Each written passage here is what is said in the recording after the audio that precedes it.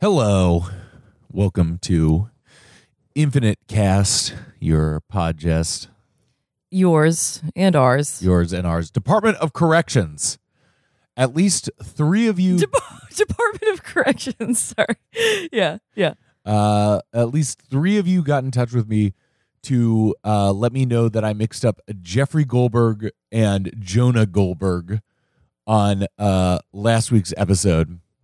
I'm very sorry for the error, but also wildly impressed that enough people listen to this, that B, enough of you would offhandedly realize the difference between 90s journalism lore or 2000s journalism lore between Jeffrey Goldberg and Jonah Goldberg, and see that enough of those people would be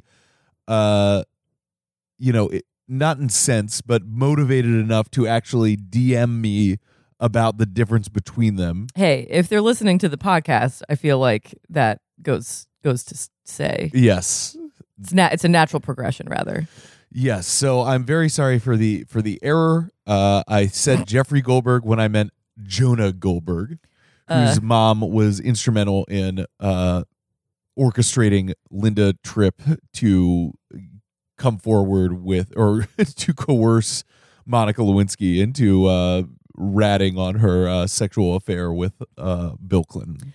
Department of Reminders of things. I had someone slide into my DMs to say that Emil Minty, who I was commenting on last episode because he's on restriction for stealing an undergarment out of the trash, the Irish luggage that's currently on the porch waiting to boot someone out. Emil Minty is also yours truly from the early part of the book, who avoids the laced heroin that kills Bobby C. He's now hiding out at Ennet and presumably stealing women's clothes to secretly cross-dress like he did when he was on the streets. More gender. This whole thing smacks of gender. The whole thing smacks of gender. Yeah. But thank you for that. I don't know if you know, but this book is very long, and there's a lot of stuff we've been reading it for over 2 years. Yes. Yes, over 2 years. Wow. Wow. Well, what a let's long, keep strange reading. journey it's been. Let's not stop now. Wonder if we got to like page like 930, and then we were like, we're done with this project. I was talking last night. We were talking about Harry Potter, and I read the first 6 books, and then I just never between the 6th and the 7th, I believe I like turned 18 and like smoked pot, and I was like, I think I'm okay. I think I'm good. I'm sure it's gonna work out in the end for Harry. We're in our Radcliffe era. I think it was from watching the Weird Al movie. Where we're just like, who rocks Daniel Radcliffe? He's great. Always happy to see him. Always happy. Oh, between seeing the Weird Al movie and throwing on one of our favorite duologies, the Now You See Me movies. Yes. In the second one, in which he plays a weird little gremlin. Little guy. Okay, Daniel Radcliffe. We were just talking about how much we appreciate how he kept it together as like a normal, plausible leading boy for the entirety of the Harry Potter movies. Wrapped those movies, went away for about 18 months, and then came back just playing like weird little gremlins. Yeah. Well, you know what I forgot, because I was getting back into his biographies, and when he was like barely 18 was in Equus, the play where he gets nude with a horse. And I think that honestly that completely changed the trajectory of his career, is that he literally put it all out there. Not everyone would do something like that. Yes. And unfortunately, if you're a girl, you can't do something like that, or you'll get treated a completely different way. Yes, it's true. But he was brave for getting naked on stage. Brave for getting nude with the horse. So then also just thinking about good Radcliffe performances, we threw on Harry Potter and the Goblet of Fire, which I think is my favorite of those movies. Mm-hmm. I know it's lame to like Harry Potter, but the Harry Potter movies are very competently done. It is kind of a miracle that they got all 8 of those movies out. Yeah. In the time that they did. Yeah. And just thinking how funny it is that in the Harry Potter universe and lore, extended lore, there is a wizarding school for England, Hogwarts, for the British Isles. I assume that they let Irish people into Hogwarts, but it's not proven. I don't think that there are any demonstrably Irish people in Hogwarts. Not with speaking roles. there's a wizarding school for France that is all beautiful women. Yeah, right. It's illegal to. It's somehow illegal to be a male wizard in France. Do you think that all those women in the French wizarding school smoke magical cigarettes? Yeah, of course. There's a wizarding school for Bulgaria, or just sort of like general Eastern Europe, Central Europe. Though Victor Crumb is explicitly Bulgarian. Yes, he plays for the Bulgarian national team. The Bulgarian national team. So they're the in the movies we see the British Isles, France, Bulgaria, and then in the extended lore there is one wizarding school for the entirety of India and China. Yeah, it's normal. Just this colonial mindset. It's fine. The 300,000 people that live in Bulgaria get one wizarding school, and the 2 billion people that live in India and China get one wizarding school. What is the wizarding relationship to colonialism? Let's read the book that the podcast is okay, about. Great. I'm but sorry. Yes, no, don't be sorry. It's what's interesting. It's what we're here. Right yeah, now. it's what we're here for. It's a book. It's a book. You know. Yeah, it is a book. We can't argue that it is in fact a book. Really, 7 of them. Yes. Whose length might does eclipse Infinite Jest when put all together. Yes, but I think it's like 3 Harry Potter books for 1 Infinite Jest. Yes, they got pretty long. It was pretty crazy. I think the last one's like 800 pages or something. Yeah. All right. Well, let's go back to the hospital. Back to the hospital. Yes. Yeah. Sometime later at night, backlit by the light of the hall, is the figure of resident Jeffrey Day, sitting where Thrust had sat, but with the chair turned around the right way, and with his legs primly crossed, eating a cream cheese brownie. He reports they're passing out free to people down at the nurses' station. That's Calvin Thrust brownies, yes, of course. Yes. Day says Johnette F. is certainly no Don Gately in the culinary arena. She seems to enjoy some sort of collusive kickback-type relationship with the manufacturers of Spam, Day says, is his theory. It might be a whole different night. The nighttime ceiling no longer bulges convexly with Gately's own shallow breaths, and the improved sounds he can now make have evolved from feline to more like bovine. But his right side hurts so bad he can barely hear. It's gone from a fiery pain to cold, dead, deep, tight pain with a queer flavor of emotional loss to it. From deep inside, he can hear the pain laughing at the 90 milligrams of Toradol IM they've got in the IV drip. As with Ewell, when Gately comes up out of sleep, there's no way to tell how long Day's been there or quite why. Day is plowing through a long story, it seems, about his relationship growing up with his younger brother. Gately has a hard time imagining. It's kind of cute that he's basically on like dream duty still, even though he's like barely conscious. I do also think that there's something funny about having all these people working programs, addicts visiting you in the hospital, and how much it makes sense that it would trigger the kind of behavior of being on the podium, Yeah. Of like, what do you do when you are captive audience? When you have like a captive audience, yep. And it's tell emotional stories about your past and how you got this way. Yep. Gately has a hard time imagining Day being blood related to anybody. Day says his brother was developmentally challenged in some way. He had enormous red, wet, loose lips and wore eyeglasses so thick his eyes had looked like an ant's eyes growing up. Part of his challenge was that Day's brother had had a crippling phobic fear of leaves, apparently, as in ordinary leaves from trees. Day's been sucker punched by an emergent, sober memory of how he used to emotionally abuse his little brother simply by threatening to touch him with a leaf. Day has this way of holding his cheek and jaw when he talks, like cutout photos of the late Jay Benny. It's not at all evident why Day is choosing to share this stuff with a mute and feverishly semi-conscious Gately. It seems like Don G's gotten way more popular as somebody to talk to since he's become effectively paralyzed and mute. The ceiling's behaving itself, but in the room's gray, Gately could still make out a tallly insubstantial, ghostish figure appearing and disappearing in the mist of his vision's periphery. There was some creepy relationship between the figure's postures and the passing nurse's noiseless glide. This figure pretty definitely seemed to prefer night to day, though by this point Gately could have well been asleep again, as Day began to describe different species of handheld leaves.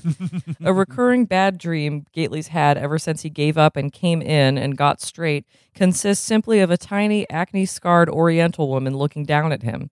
Nothing else happens, she's just looking down at Gately. Her acne scars aren't even all that bad. The thing is that she's tiny. She's one of those tiny little anonymous Oriental women you see all over Metro Boston, always seeming to be carrying multiple shopping bags. But in the recurring dream, she's looking down at him. From his perspective, he's looking up and she's looking down, which means Gately in the dream is either A, lying down on his back, looking vulnerably up at her, or B, is himself even more incredibly tiny than the woman. Involved in the dream also, in a menacing way somehow, is a dog standing rigidly in the distance past the Oriental woman, motionless and rigid, in profile, standing there still and straight as a toy. The Oriental woman has no particular expression and never says anything, though her face's scars have an elusive pattern to them that seems like it wants to mean something. When Gately opens his eyes again, Jeffrey Day is gone, and his hospital bed with its railings and IV bottles on stands has been moved way over so that it's right up next to the bed of whoever the person in the room's other bed is. So it's like Gately and this unknown patient are a sexless old couple sleeping together but in separate beds. And Gately's mouth goes oval and his eyes bug out with horror, and his effort at yelling hurts enough to wake him up, and his eyelids shoot up and rattle like old window shades, and his hospital bed's back where it's always been. And a nurse is giving the anonymous guy in the other bed some sort of late-night type shot you could tell was narcotic, and the patient, who has a very deep voice, is crying. Then somewhere later, in the couple of hours before midnight's parking switch symphony on Washington Street outside, is an unpleasantly detailed dream, where the ghostish figure that's been flickering in and out of sight around the room finally stays in one spot long enough for Gately to check him out. In the dream, it's the figure of a very tall, sunken-chested man in black frame glasses and a sweatshirt with old stained chinos, leaning back sort of casually or else morosely slumped, resting its tailbone against the windowsill's ventilator's whispering grill, with its long arms hanging at its sides and its ankles casually crossed, so that Gately can even see the detail that the ghostly chinos aren't long enough for its height. They're the kind kids used to call high waters in Gately's childhood. A couple of Bimmy Gately's Savager pals would corner some pencil-necked kid in those type too short trousers on the playground and go like, "Yo, little brother, where's the fucking flood?" and then lay the kid out with a head slap or chest shove, so the inevitable violin went skittering ass over tea kettle across the blacktop in its case. The creepy, ghostish figure's arm sometimes vanishes and then reappears at the bridge of its nose, pushing the glasses up in a weary, unconscious, morose gesture, just like those kids in the high water pants on the playground always did, in a weak, morose way that always somehow made Gately himself want to shove them savagely in the chest. Gately in the dream experienced a painful adrenal flash of remorse and entertained the possibility that the figure represented one of the North Shore violin-playing kids he'd never kept his savage pals from abusing, now come in an adult state, when Gately was vulnerable and mute, to exact some kind of payback. The ghostly figure shrugged its thin shoulders and said, "But no, it was nothing of the sort. It was just a plain old wraith, one without any sort of grudge or agenda, just a generic garden-variety wraith." Gately sarcastically in the dream thought that, oh well then, if it was just a garden variety wraith is all, geez, what a fucking relief. The wraith figure smiled apologetically and shrugged, shifting its tailbone on the whispering grill a bit. There was an odd quality to its movements in the dream. They were of regulation speed, the movements, but they seemed oddly segmented and deliberate, as if more effort than necessary were going into them somehow.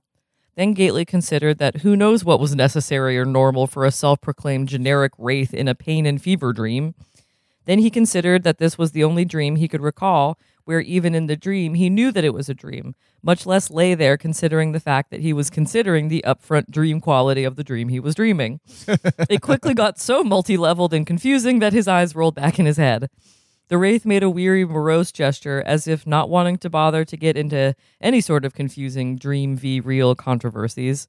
The wraith said Gately might as well stop trying to figure it out and just capitalize on its presence, the wraith's presence in the room, or dream, whatever, because Gately, if he'd bothered to notice and appreciate it, at least didn't have to speak out loud to be able to interface with the wraith figure.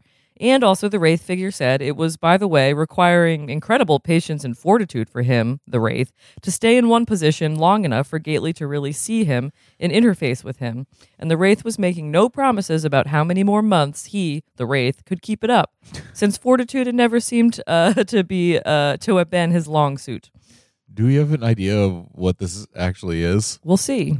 Okay. The information will be revealed as the book continues. Okay. No. I'm sorry. I didn't mean to scold you in that way. No, We will find. It's a valid question because there would be a time where maybe you wouldn't find out. But I believe in this passage we will. okay, great. The city's aggregate nighttime lights lightened the sky through the room's window to the same dark rose shade you see when you close your eyes, adding to the dream of dream type ambiguity. Gately in the dream tried the test of pretending to lose consciousness so the wraith would go away, and then somewhere during the pretense lost consciousness and really did sleep for a bit in the dream because the tiny pocked oriental woman was back and looking wordlessly down at him, plus the creepy rigid dog. And then the sedated patient in the next bed woke Gately back up in the original dream with some kind of narcotized gurgle or snore, and the so-called wraith figure was still there and visible, only it was now standing on top of the railing at the side of Gately's bed, looking down at him now from a towering railing plus original tallness height, having to exaggerate his shoulder's natural slump in order to clear the ceiling. Gately got a clear view of an impressive thatch of nostril hair looking up into the wraith's nostrils, and also a clear lateral look at the wraith's skinny ankles like ankle bones bulging in brown socks below the cuffs of the high-water chinos. As much as his shoulder, calf, toe, and whole right side were hurting, it occurred to Gately that you don't normally think of wraiths or ghostish phantasms as being tall or short, or having bad posture, or wearing certain colored socks, much less having anything as specific as extrusive nostril hair.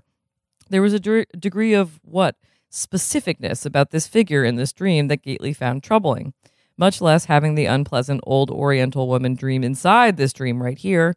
He began to wish again that he could call out for assistance or to wake himself up, but now not even moos or mews would come. All he could seem to do was pant real hard, as if the air was like totally missing his vocal box, or like his vocal box was totally demapped from nerve damage in his shoulder, and now just sort of hung there all withered and dry like an old hornet nest while air rushed out Gately's throat all around it. His throat still didn't feel right. It was exactly the suffocated speechlessness in dreams, nightmares, Gately realized. This was both terrifying and reassuring somehow. Evidence for the dream element and so on and so forth. The wraith was looking down at him and nodding sympathetically. The wraith could empathize totally, it said.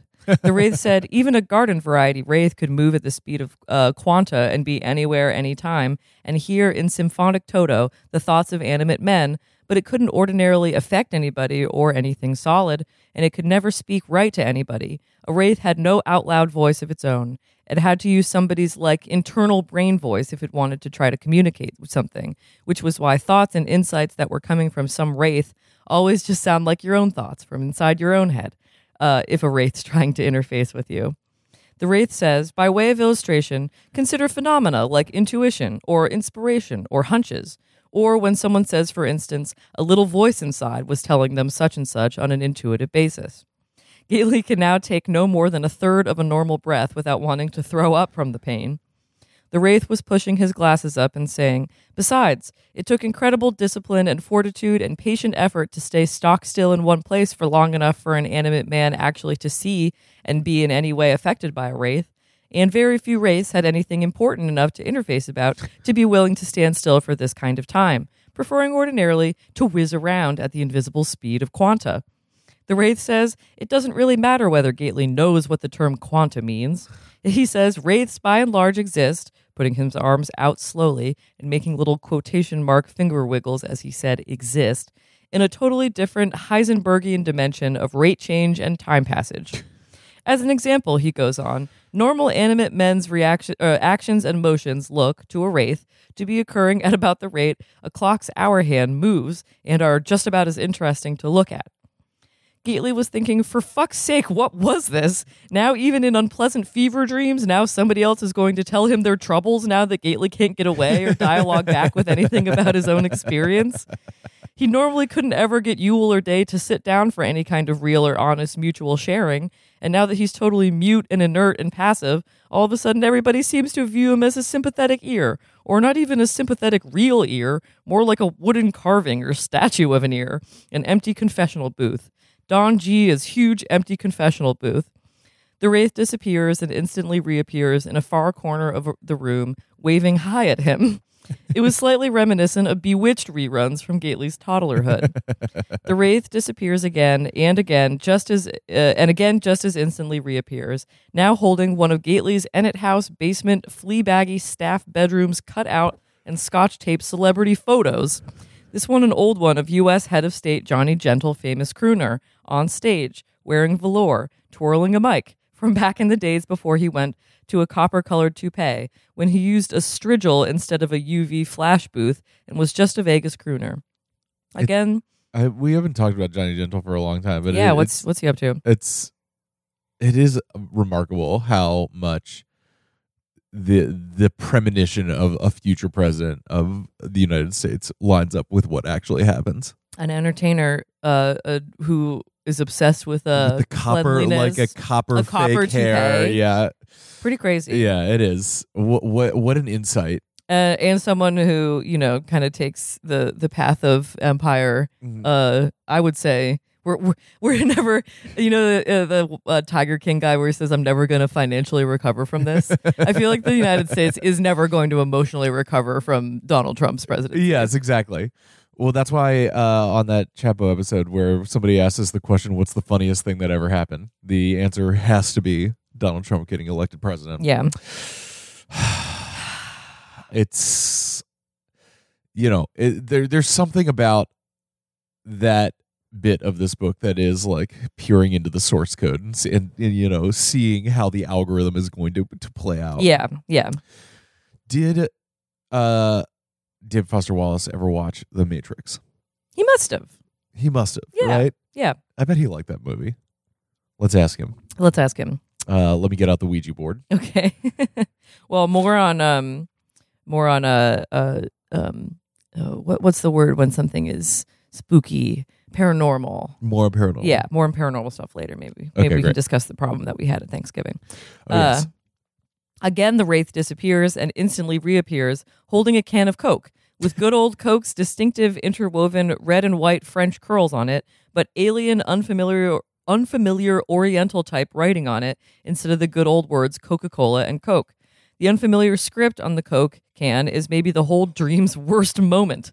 The Wraith walks jerkily and over-deliberately across the floor and then up a wall, occasionally disappearing and then reappearing, sort of fluttering mistily, and ends up standing upside down on the hospital room's drop ceiling directly over Gately and holds one knee to its sunken chest and starts doing what Gately would know were pirouettes if he'd ever once been exposed to ballet, pirouetting faster and faster, and then so fast the Wraith's nothing but a long stalk of sweatshirt and Coke can colored light that seems to extrude from the ceiling, and then in a moment that rivals the Coke can moment for unpleasantness, into Gately's personal mind, in Gately's own brain voice, but with roaring and unwilled force, comes the term pirouette in caps, which term Gately knows for a fact he doesn't have any idea what it means, and no reason to be thinking it with roaring force, so the sensation is not only creepy, but somehow violating, a sort of lexical rape.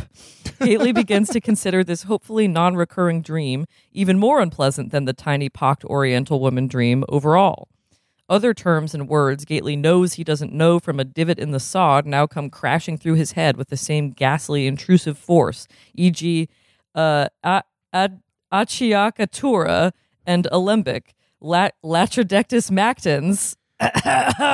Latrodectus mactans. That's one of the production companies, right? That's right. And neutral density point, chiaroscuro and proprioception and testudo and annulate and bricolage and catalepт and gerrymander and scopophilia and Laertes, and all of a sudden it occurs to Gately the aforethought extruding, strigil, and lexical themselves, and lordosis and impost and sinistral and meniscus and chronaxy and poor Yorick and and Lucullus and Cerise Montclair, and then Desica neoreal crane dolly, and then circumambient found drama leverate marriage. Sorry. Mariage. And then more lexical terms and words, speeding up to chipmunkish, and then heliated, and then all the way up to a sound like a mosquito on speed. Oh my God. Is he being visited by the ghost of what's his name? JOI? Yeah.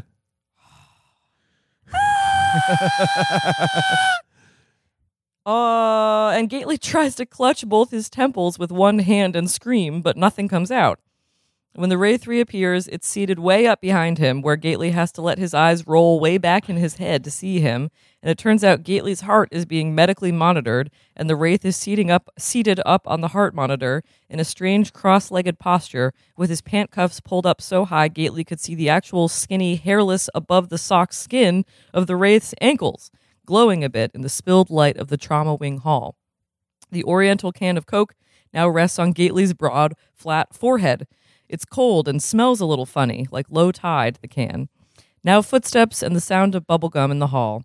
An orderly shines a flashlight in and plays it over Gately and the narcotized roommate in environs and makes marks on a clipboard while blowing a small orange bubble. It's not like the light passes through the Wraith or anything dramatic. The Wraith simply disappears the instant the light hits the heart monitor and reappears the instant it moves away. Gately's unpleasant dreams definitely don't normally include specific gum color and intense physical discomfort and invasions of lexical terms he doesn't know from Shinola. Gately begins to conclude it's not impossible that the garden variety Wraith on the heart monitor, though not conventionally real, could be a sort of epiphany-ish visitation from Gately's personally confused understanding of God, a higher power or something. Maybe sort of like the legendary pulsing blue light that AA founder Bill W. historically saw during his last detox. That turned out to be God telling him how to stay sober via starting AA and carrying the message. The Wraith smiles sadly and says something like, "Don't we both wish, young sir?" Gately's forehead wrinkling as his eyes keep rolling up makes the foreign can wobble coldly. Of course, there's also the possibility that the tall, slumped, extremely fast Wraith might represent the Sergeant-at-Arms, the disease, exploiting the loose security of Gately's fever-addled mind, getting ready to fuck with his motives and persuade him to accept Demerol just once, just one last time, for the totally legitimate medical pain. Gately lets himself wonder what it would be like, able to quantum off any place instantly and stand on ceilings and probably burgle like no burglar'd ever dream of, but not be able to really affect anything or interface with anybody, having nobody know you're there, having people's normal rushed daily lives look like the movements of planets and suns, having to patiently sit very still in one place for a long time, even to have some poor addled son of a bitch even be willing to entertain your maybe being there. It'd be real free-seeming, but incredibly lonely, he imagines. Gately knows a thing or two about loneliness, he feels. Does Wraith mean like a ghost, as in dead? Is this a message from a higher power about sobriety and death? What would it be like to try to talk and have the person think it was just their own mind talking? Gately could maybe identify, to an extent, he decides. This is the only time he's ever been struck dumb, except for a brief but nasty bout of pleuritic laryngitis he'd had when he was 24 and sleeping on the cold beach up in Gloucester, and he doesn't like it a bit, the being struck dumb. It's like some combination of invisibility and being buried alive in terms of the feeling. It's like being strangled somewhere deeper inside you than your neck. Gately imagines himself with a piratical hook, unable to speak on commitments because he can only gurgle and pant, doomed to an AA life of ashtrays and urns. The Wraith reaches down. You turn the page and it's another 2 full pages of a single paragraph. Hey, be happy that we're not going to the end notes. I know. There's a ghost in Hamlet, right? Yeah. He's visited by the ghost of his father at the beginning? Of his father at the beginning, being like... Or are there guards that are ghosted by the yeah, maybe by the it's visit? not ghosted. Yeah, ghosting. That's the thing. Ghosting is a misnomer. Ghosting is not someone all of a sudden not talking to you. Ghosting is someone being visited by the specter of someone who wants to get involved. Yeah, who needs you to get involved with their murder or something. Yes. Yeah. All this shit has made me want to read Hamlet. I've had this desire to read Shakespeare for a while, but I genuinely would. I would love to do a group like Zoom reading of Hamlet, maybe with some friends of the pod or something. Friends of the pod. I think that could be really fun. Yeah, I think that would be fun. You know who would probably enjoy doing that? Mike Cavalier. Yeah. Oh, totally. Yes. All right. Where am I? The Wraith reaches down and removes the can of un-American tonic from Gately's forehead and assures Gately he can more than identify with an animate man's feelings of communicative impotence and mute strangulation. Gately's thoughts become agitated as he tries to yell mentally that he never said a fucking thing about impotence or impotence. He's got a way clearer and more direct view of the Wraith's extreme nostril hair situation than he'd prefer to. The Wraith hefts the can absently and says age 28 seems old enough for Gately to remember U.S. broadcast television's old network situation comedies of the BS 80s and 90s, probably. Gately has to smile at the Wraith's cluelessness. Gately is, after all, a fucking drug addict, and a drug addict's second most meaningful relationship is always with his domestic entertainment unit, TV/VCR, or HDTP. A drug addict's may be the only human species whose own personal vision has a vertical hold, for Christ's sake, he thinks. And Gately, even in recovery, can still summon great verbatim chunks, not only of drug-addicted adolescences Seinfeld and Ren and Stimpy, and ooh is E when E's at home, and exposed Northerners, but also the syndicated Bewit. Is that... Northern Exposure? Is that Northern Yeah. Exposure? Yeah. I don't know anything about that show except that it was a show in the BS. Kind of a 80s launching and point 90s. for a lot of... Didn't the Northern Exposure people end up doing that one season television show that everyone loved? Twin that was Peaks? it was set in like 1980. And it was like Jason Segel was in it. Oh, yes. Freaks and Geeks. Freaks and Geeks, yeah. Yes. Wasn't that the same people or no? I don't know. I don't remember. Who cares? Certainly no one listening That's to this one for podcast. television heads. Yeah. DM us about if you have hot takes about Northern Exposure. But also the syndicated Bewitched and Hazel and ubiquitous MASH he grew to monstrous childhood size in front of, and especially the hometown ensemble casted Cheers, both the late network version with the stacked brunette and the syndicated older ones with the titless blonde, which Gately even, God damn it, which Gately, even after the switch over to interlace and HDTP dissemination, felt like he had a special personal relationship with Cheers, not only because everybody on the show always had a cold foamer in hand, just like in real life, but because Gately's big childhood claim to recognition had been his eerie resemblance to the huge, necklace, simian-browed accountant Nom. Norm. Yeah, but it's spelled Nom, who more or less seemed to live at the bar and was unkind but not cruel and drank foamer after foamer without once hitting anybody's mom or pitching over sideways and passing out in vomit someone else had to clean up, and who'd looked right down to the massive square head and Neanderthal brow and paddle-sized thumbs, eerily like the child D.W. Bim Gately, hulking and necklace and shy, riding his broom handle, cirrhosis of the liver.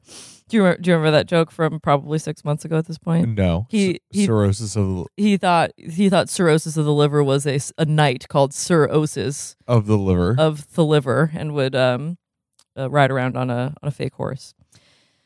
And the Wraith on the heart monitor looks pensively down at Gately from upside down and asks, does Gately remember the myriad thespian extras on, for example, his beloved Cheers? Not the center stage Sam and Carla and Nom, but the nameless patrons always at tables, filling out the bar's crowd, concessions to realism, always relegated to back and foreground, and always having utterly silent conversations. Their faces would animate and mouths move realistically, but without sound. Only the name stars at the bar itself could audibilize.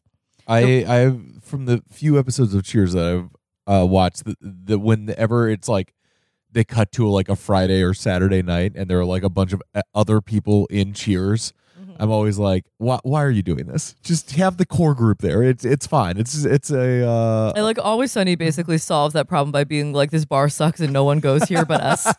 yes. Yeah, it's Always Sunny is just Cheers without the concessions to it's realism. a reality. Yeah, exactly. But yeah, I mean, I've not watched every episode of Cheers, but it's always I've whenever they have those nameless non-talking extras, Yeah. mouthing words but not speaking, Mhm. I have also picked up and being like, isn't that weird? A little weird. Yeah. He's just like me for real. The Wraith says these fractional actors, human scenery, could be seen but not heard in most pieces of filmed entertainment. And Gately remembers them, the extras in all public scenes, especially like bar and restaurant scenes, or rather remembers how he doesn't quite remember them, how it never struck his addled mind as, in fact, surreal that their mouths moved but nothing emerged, and what a miserable fucking bottom rung job that must be for an actor to be sort of human furniture. Figurants, the Wraiths said they're called, these surreally mute background presences whose presence really revealed that the camera, like any eye, has a perceptual corner, a triage of who's important enough to be seen and heard versus just seen. A term from ballet originally, figurant. Oh, it's, I guess, figurant, the Wraith explains. The Wraith pushes his glasses up in the vaguely sniveling way of a kid that just got slapped around on the playground and says he personally spent the vast bulk of his own former animate life as pretty much a figurant, furniture at the periphery of the very eyes closest to him, it turned out, and that it's one heck of a crummy way to try to live. Gately, whose increasing self-pity leaves little room or patience for anybody else's self-pity, tries to lift his left hand and wiggle his pinky to indicate the world's smallest viola playing the theme from The Sorrow and the Pity, but even moving his left arm makes him almost faint. And either the Wraith is saying or Gately is realizing that you can't appreciate the dramatic pathos of a figurant until you realize how completely trapped and encaged he is in his mute peripheral status because, like, say, for example, if one of Cheers' bar's figurants suddenly decided he couldn't take it anymore and stood up and started shouting and gesturing around wildly in a bid for attention and non-peripheral status on the show, Gately realizes all that would happen is that one of the audibilizing name stars of the show would bolt over from stage center and apply restraints or the Heineken maneuver or CPR, Heineken maneuver, figuring the silent gesturing figurant was choking on a beer nut or something, and then that the whole rest of that episode of Cheers would be about jokes about the name star's life-saving heroics, or else his fuck-up in applying the Heineken maneuver to somebody who wasn't choking on a nut. No way for a figurant to win. No possible voice or focus for the encaged figurant. Gately speculates briefly about the suicide statistics for bottom-rung actors. The Wraith disappears and then reappears in the chair by the bed's railing, leaning forward with its chin on its hands on the railing in what Gately is coming to regard as the classic tell your troubles to the trauma patient that can't interrupt or get away position. The Wraith says that he himself, the Wraith, when animate, had dabbled in filmed entertainments, as in making them, cartridges, for Gately's info to either believe or not. But in the entertainments the Wraith himself made, he said he goddamn bloody well made sure that either the whole entertainment was silent, or else if it wasn't silent, that you could bloody well hear every single performer's voice, no matter how far out on the cinematographic or narrative periphery they were. And that it wasn't just the self-conscious overlapping dialogue of a poser like Schwolst or Altman, i.e. it wasn't just the crafted imitation of oral chaos. It was real life's real egalitarian babble of figurantless crowds, of the animate world's real agora, the babble, which takes us to endnote 342, or possibly capitalized babble, as in the tower. Back to the Tower of. Babel, Tower of, back to the text. Babel of crowds, every member of which was the central and articulate protagonist of his own entertainment. It occurs to Gately he's never had any sort of dream where somebody says anything like vast bulk, much less agora, which Gately interprets as a kind of expensive sweater. How are we doing on time? We're probably getting pretty up there.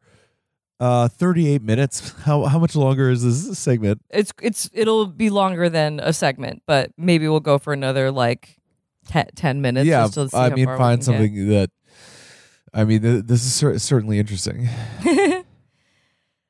Which was why the Wraith is continuing. The complete unfiguranted egalitarian oral realism was why party line entertainment critics always complained that the Wraith's entertainment's public area scenes were always incredibly dull and self-conscious and irritating, that they could never hear the really meaningful central narrative conversations for all the unfiltered babble of the peripheral crowd, which they assumed the babble was some self-conscious viewer-hostile heavy art directorial pose instead of radical realism. The Wraith's grim smile almost disappears before it appears. Gately's slight, tight smile back is the way you can always tell he's not really listening. He's remembering that he used to pretend to himself that the unviolent and sarcastic accountant Nom on Cheers was Gately's own organic father, straining to hold young Bimmy on his lap and letting him draw finger pictures in the condensation rings on the bar top. And when he was pissed off at Gately's mother being sarcastic and witty instead of getting her down and administrating horribly careful U.S. Navy brig-type beatings that hurt like hell but would never bruise or show.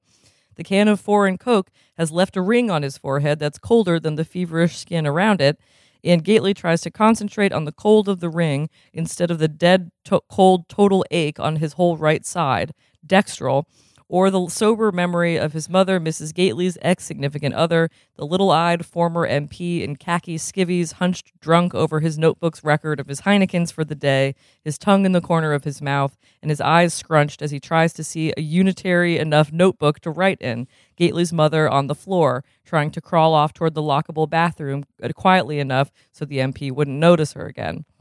The Wraith says, just to give Gately an idea, he, the Wraith, in order to appear as visible and interface with him, Gately, he, the Wraith, has been sitting, still as a root, in the chair by Gately's bedside for the Wraith equivalent of 3 weeks, which Gately can't even imagine.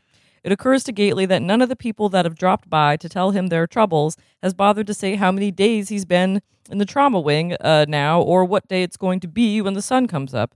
And so Gately has no idea how long he's gone now without an AA meeting. Gately wishes his sponsor, Ferocious Francis G., would hobble by instead of Enid staff that wants to talk about prostheses and residents who come just to share remembered wreckage with somebody they don't even think can hear them, sort of the way a little kid confides to a dog. He doesn't let himself even contemplate why no finest or federally crew-cut guys have visited yet if he's been in here a while, if they've been all over the house like hamsters on wheat already, as Thrust had said.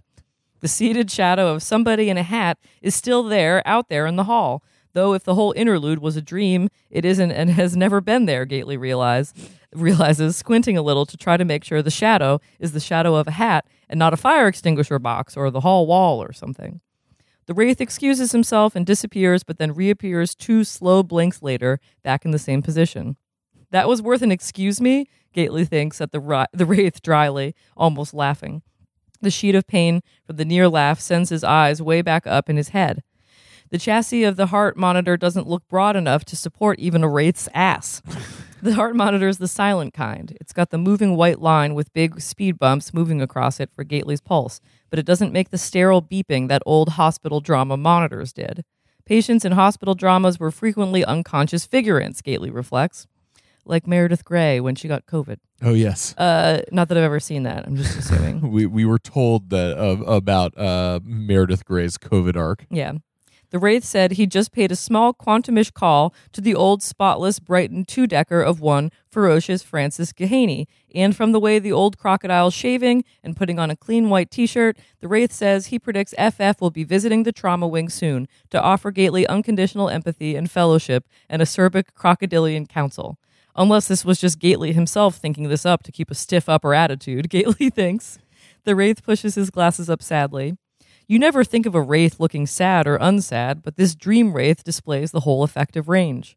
Gately can hear the horns and raised voices and U-turn squeals way down below on Wash that indicates it's around 0000H, the switching hour. He wonders what something as brief as a car horn honk sounds like to a figurant that has to sit still for 3 weeks to be seen. Wraith, not figurant, Gately means. He corrects himself. He's lying here, correcting his thoughts like he was talking. He wonders if his brain voice talks fast enough for the Wraith not to have to, tap its foot and look at its watch between words. Are they words if they're only in your head, though? The Wraith blows its nose in a hanky that's visibly seen better epochs and says he, the Wraith, when alive in the world of animate men, had seen his own personal youngest offspring, a son, the one most like him, the one most marvelous and frightening to him, become a figurant toward the end. His end, not the son's end, the Wraith clarifies. Maybe we'll stop there. Let's stop We're there. getting into a zone that would be better off to have its own discussion. All right, great. Woo! Oh boy! What's happening? What would you talk to a unconscious Don Gately about? Oh, you know me. I give encouraging words to my plants. I would be like, "You can do it, man. Don't die." I probably, there is something compelling about talking to somebody unconscious where you can kind of unburden yourself. Say whatever you want. But I would probably end up talking about what that person meant to me, not what I meant to that person. You know? Yeah. I'd be like, Don, I really appreciate all the work that you do around the house, and the fact that I am here means that things have not been going well. So it in a certain way, you're taking care of me, and now I am here to take care of you a little bit. They don't. Whoever's making Johnette doesn't put cornflakes in the meatloaf for texture. Don's cooking was remarked to be not good, but Not he put good. a lot of care into it. Yeah.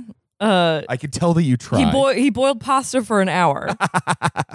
It's not good. It's definitely food. It might not even be food. You know, whatchamacallit, Jeffrey Day saying that Johnette is not afraid of Spam. I just saw via Twitter, you know, Spam has a new holiday flavor called figgy pudding. There's a figgy pudding Spam. It's like a Christmas spiced Spam. And I have to say, I kind of want it. Spam's good. Spam is good. Spam haters don't realize. Yes. I mean, I think it got a bad rap. And I feel like it's better than it is intended to be. Yeah. The first time I had Spam, I was like, oh, it's like a nicely seasoned meat product. Yes. It's great in soups and like ramen type dishes. Spam musubi. Mm-hmm. Yeah, anyway, I would like to find the figgy pudding Spam. They suggested a Dutch baby recipe that included it, so it's kind of like sweet and savory. Interesting. Anyway, what's happening? So there's a dang ghost in this. What is this? Beloved? There's a ghost. Let's try to synthesize here because we got some shit. It's JOI. Yes. Don is in a state of unreality. Yes. He is in the in-between space where he is contact with other realms. Yes, he's in a unique state that lets him be conversant with the Wraith. Yeah. Even if he's getting sort of literally mind freaked by by JOI.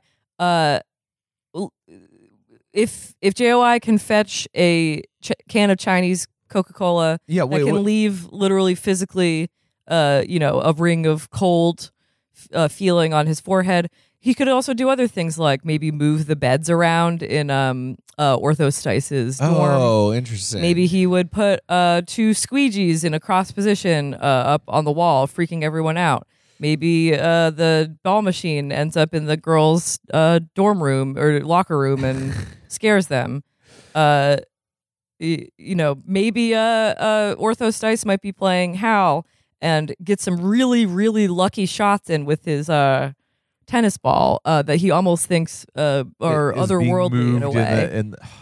All right, so there is a ghost haunting the entire book. There's a ghost haunting the entire book, and he doesn't get to talk to anybody until dawn.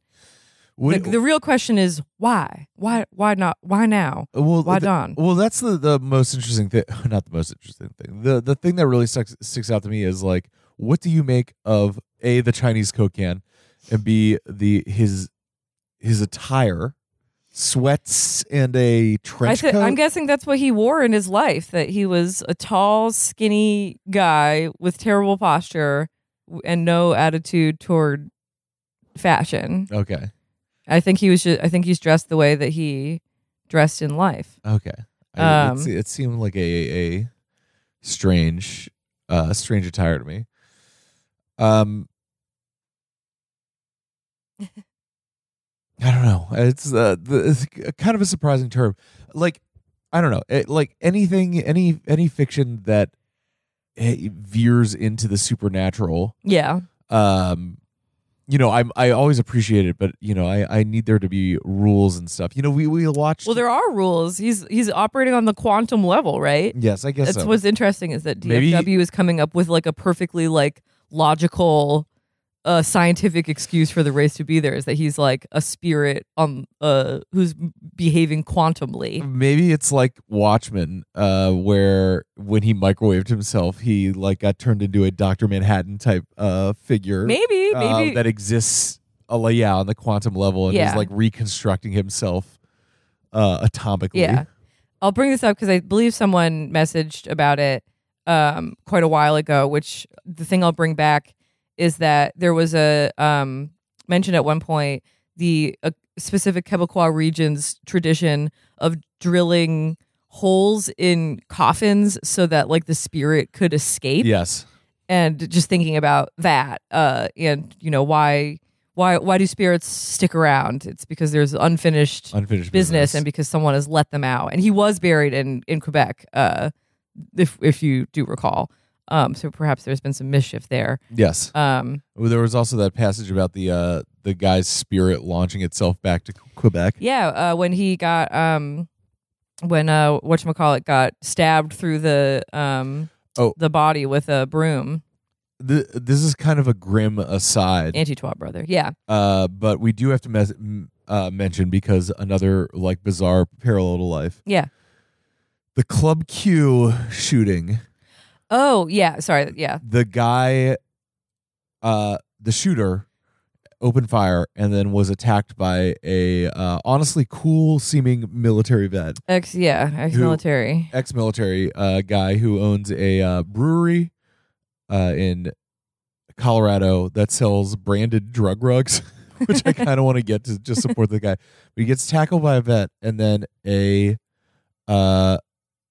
woman assists the attack on the gunman by stomping on his face with a high heel. Yeah. Which I believe a spike through the eye. Which I believe from the New York Times article I read where he was recounting what happened. I believe he instructed her to do it. Yes. Like he was basically like, hey, you, like he goes into like full like military combat mode, and he's yelling at people to do different things, including, hey, you stomp on his face with that spike. With your heel, which unfortunately I did see the pictures of that man, and still has both eyes. So he still has both eyes, and I certainly wish he didn't. And I honestly wish the picture of him would have looked like the busted knuck who expired.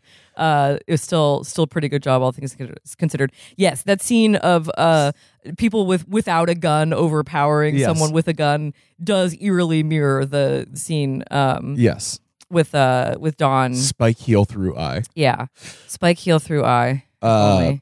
Yes, if only that it happened. But anyway, Molly flagged that as we were reading that very horrifying story. Yeah, and being like, remind you of anything? And I was like, yes, it does.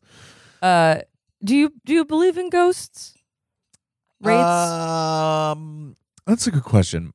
I don't know. I believe in forces. Yeah, energy. Yeah, that exists outside of human comprehension. Yeah. I believe in ghosts. I believe in energies exerted through the like wills, and so I believe in souls, basically, I guess. So and I guess to go back to this, it's all in it's perception, right? Yeah, it's perception. So it's what's happening in your mind, which makes sense that the portrayal of the Wraith in this is someone literally invading your own thoughts and speaking in your own voice, because unfortunately it's the solipsistic view of existence is like you are the center of the universe, right? Yes. So everything has to pass through you, so that when you're thinking of, say, someone who died and something reminds you of them, that is technically them expressing themselves through your brain. Yes, it's true. Nobody, very unfortunately for everyone in the world, everyone else only exists in their own consciousness. In your own consciousness. But that's why you have to, be happy that, when someone, you don't have to be happy when someone dies, of course, but you can take comfort in the fact that them living on in your memory is them living on. Isn't it kind of wild to think that everybody else has their own consciousness and they're the main character of it? I know, it's crazy. Which again, again, figurants. You are the main character and everyone else is a figurant, and it's whether or not you let the figurants talk. Yes. Same with Dawn being this receptive corpse, basically, for other people's confessions. He is a figurant in everyone else's main character lives. If you think too hard about that, it could drive you crazy. Yes. Because everyone else's wills and inflicting them on each other every day. Oh God. Oh God. There are too many people. Who cares? Who will care about me? Oh, I'm the only one.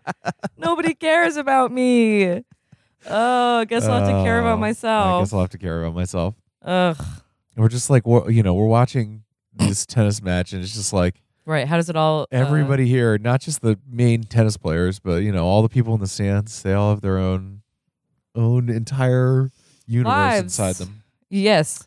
And that's why we were talking last night a bit about when people sort of are naughty on Twitter in one's mentions, that I think one of the specific hells that we have right now is that people feel like figurines in their own lives. Yes. Because you see there's never been a wider rush of information coming, and you see people being paid attention to for their thoughts and their feelings, and you want some of that. Yes. You want proof you're alive. Yes. So you reach out and you say, fuck you, asshole, or whatever.